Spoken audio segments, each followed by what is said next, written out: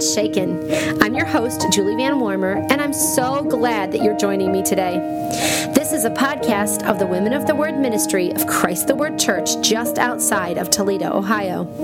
This is episode 2 in season 1, and this episode is called Faith Over Fear. So, what are you afraid of? Well, according to PsychCentral.com, 10% of people have really great phobias or substantial fears that cause them life challenges. The most common fears are fears of flying, dogs, fears of insects or snakes, fears of storms or needles. Do any of these strike a chord with you? Well, here's just a little secret about me. I have an irrational fear. I am terrified of birds flying around my head or like chickens running around my feet. However, fear is a normal response of our body. Our breathing and heart rate increases, and our body floods with the hormone adrenaline, which causes our heart to pump blood more forcefully to its muscles, getting us ready to respond. Today we're going to listen in on a recorded talk from 2018 on this very subject, fear. This talk was recorded at Christ the Word Church's Women's Ministries annual conference called Regarding Him. This conference happens each spring and touches on topics that are relevant for women and how to live daily for Christ. Kind of similar to this podcast. Cheryl Bailey, the main speaker for the 2018 conference, entitled Faith Over Fear, will walk us through what fear is, how we will naturally respond, and how we can trust our faithful God instead. I think you'll be both challenged and encouraged as you listen.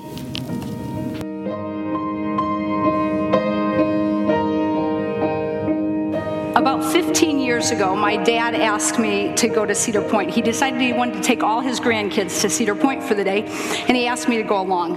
Well, now, I'm fairly afraid of roller coasters, but I figured that I could be the one that rode on the spinning rides.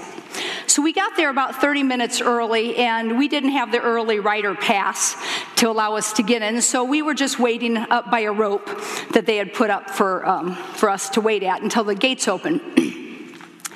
As time passed, it got more and more crowded, and we were just waiting. And all of a sudden, I hear a lot of commotion back behind me. So I'm a fairly curious type person, so I'm turning around, and I'm trying to figure out what's going on back there. And finally, I realized that there's a mother and a father and 2 kids, and they're pushing their way through the crowd, trying to get up to the front. So I turned back around and didn't think much more about it until I realized that now they were behind my kids and they're shoving them. So I turned around and I said, hey, be patient. They'll open soon. Nobody's going anywhere. And I turned back around.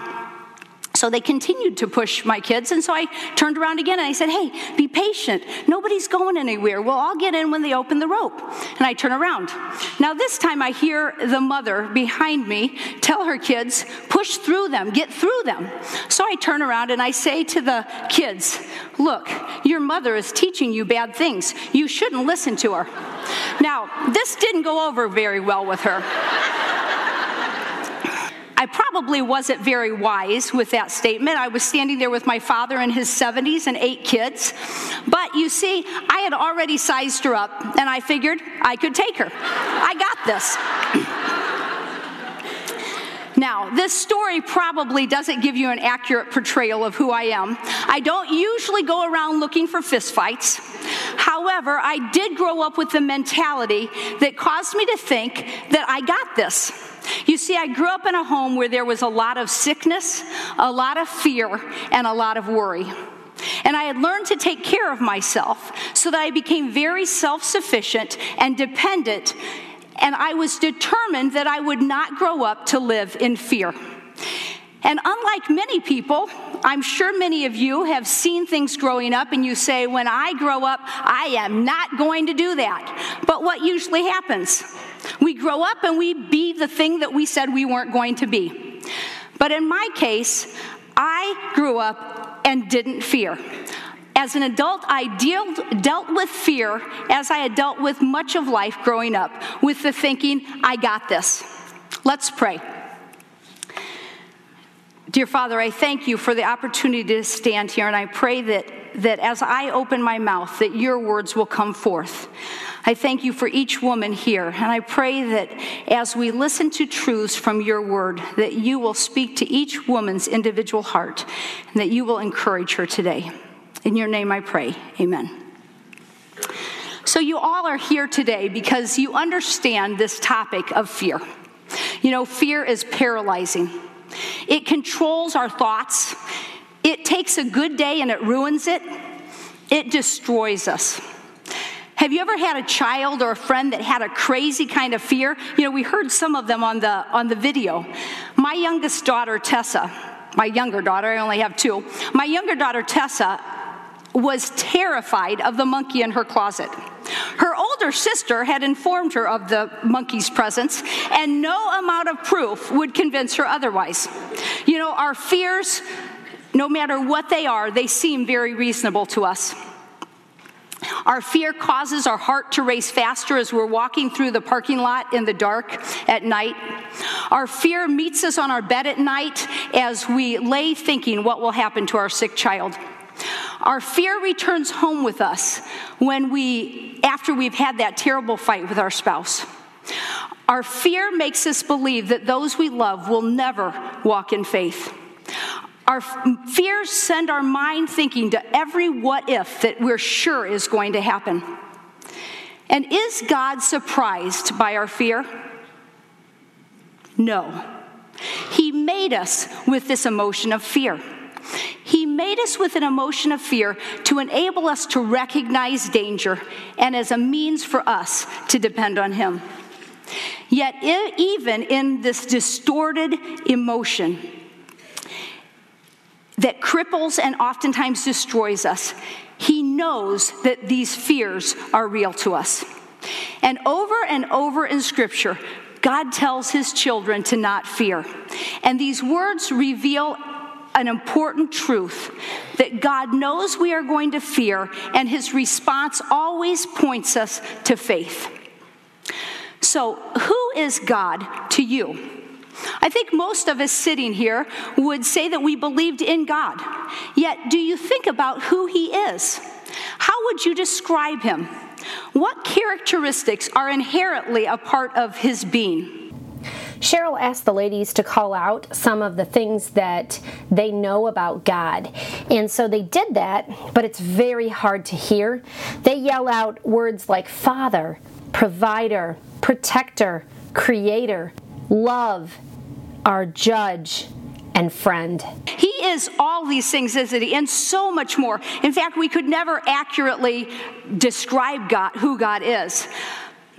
What you just did was you made a very short list of doctrine. And some of you may like the word doctrine, and others might recoil at it a bit. But really, the word doctrine just means what you believe. And all of us, whether you like the word doctrine or not, have a set of beliefs that we live by, that kind of govern our day. You know, a few years ago, I broke my arm, and I had to have a bone density test, and it came back, to my great surprise, saying that I had osteoporosis in my hips. Now, I believed that the doctor's report was true, and that if I had, that I needed to have more calcium in my diet, so every night I have a big bowl of ice cream. Now, I also believe that I can win my grandkids' hearts with candy. So I carry a bag of candy with me wherever I go, ready when they come running towards me. Nana, Nana, you know, they really are looking at my bag when they come to me. I think I've conditioned them to not really care about me, to only care about my bag of candy. But I carry my candy with me because I believe it's going to win my kids' hearts to me. My husband's family grew up going to Cape May, New Jersey. Anybody ever been to Cape May? It's out on the East Coast. And we continued that tradition with our children. A few years ago, my husband and I, with our two youngest kids, went to Cape May, and it was a beautiful sunny day. And David was sitting in his chair reading, like he regularly does, and I was out in the water with Tessa and Isaiah. It was beautiful and sunny, but very, very windy. And we would run into the water, and within a few seconds, we would be 100 feet from where we entered. The lifeguard informed us that the riptide was strong and that we needed to be careful. Now, what did I tell you that I rejected from my youth? Fear. So I heard what the lifeguard said. But then we continued to run out into the water and jump and get carried away. What did I really believe about the riptide? I really did not believe it was that dangerous. Yes, I told the lifeguard, yes, the riptide's dangerous, I will be careful.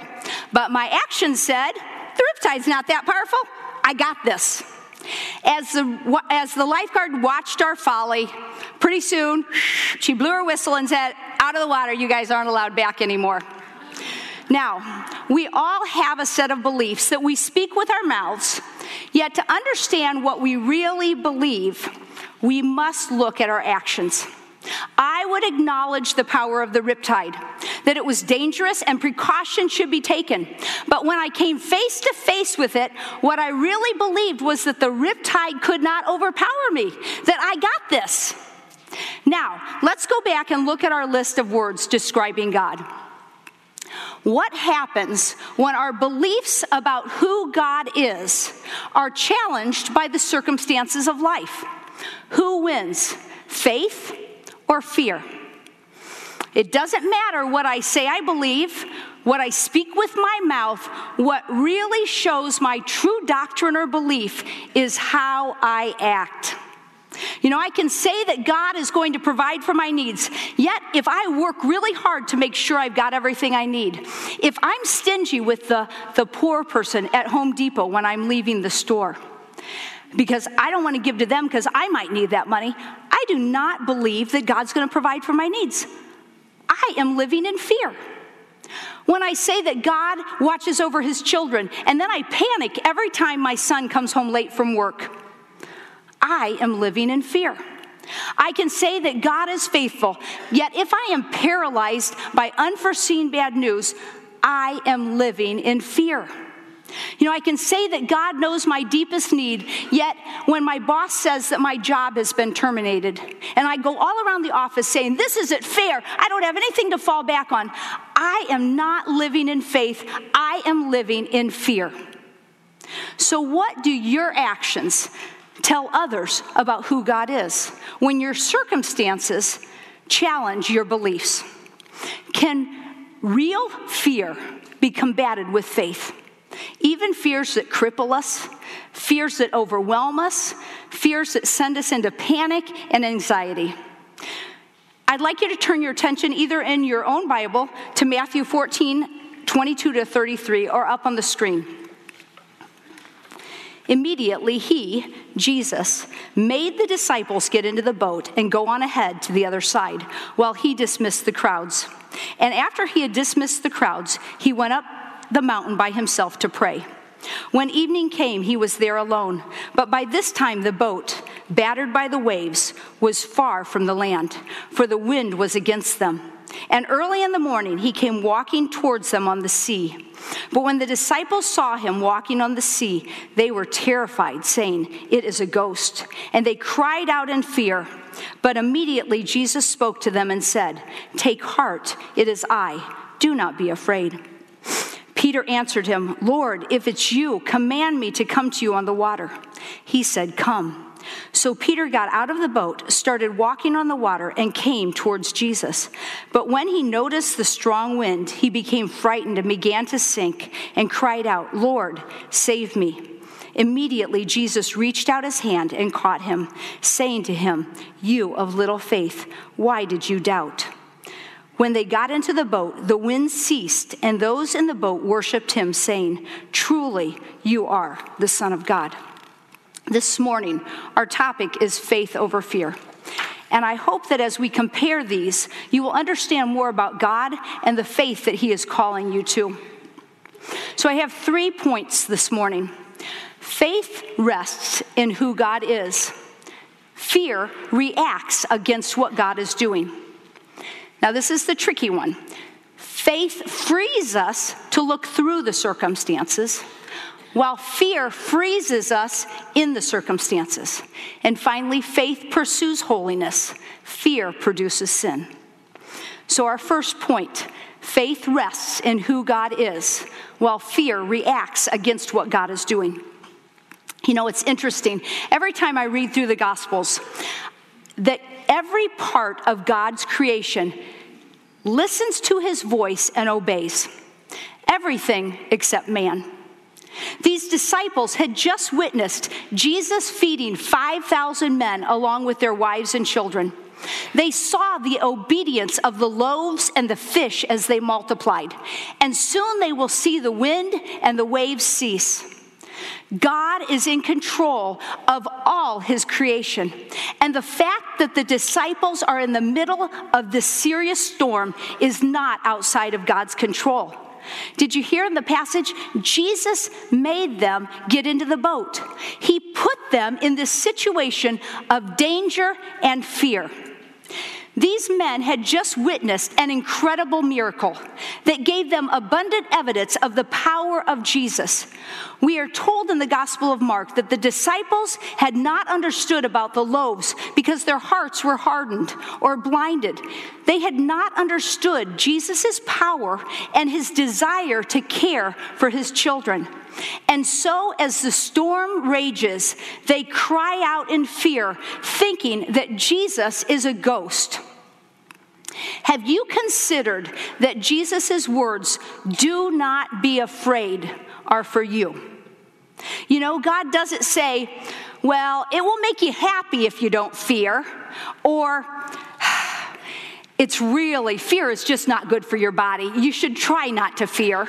Or worriers are really a drag. Nobody wants to be around a worrier. You want to have friends, don't you? No, Jesus commands his children to not fear. And throughout Scripture, whenever God gives you this command, he accompanies it with the capability to rest in obedience to him. So in our passage, when Jesus says, "Don't be afraid," what reason does he give the disciples to allow them to rest in obedience? He says, "It is I." Now, contrary to popular belief, there is not 365 fear nots in the Bible. Some people like to say, oh, there's one fear not for every day, but that's not true. However, there really are a lot of fear nots in Scripture.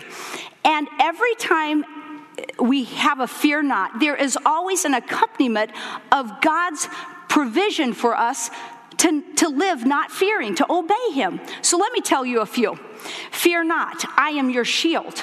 Fear not, I have heard your voice. Fear not, I will bless you. Fear not, I will fight for you. You know, I could go on and on, recalling what Scripture tells is God's response to his command not to fear. But I want us to briefly look at one that's found in Isaiah 41:10.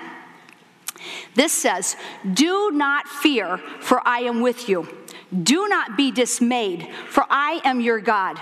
I will strengthen you, I will help you, I will uphold you with my righteous right hand." The prophet Isaiah is telling us some important truths about who God is. He is teaching you that your actions, do not fear, do not lose courage or be dismayed, are tied to your resting in who God is. Remember, it's your doctrine, it's what you believe.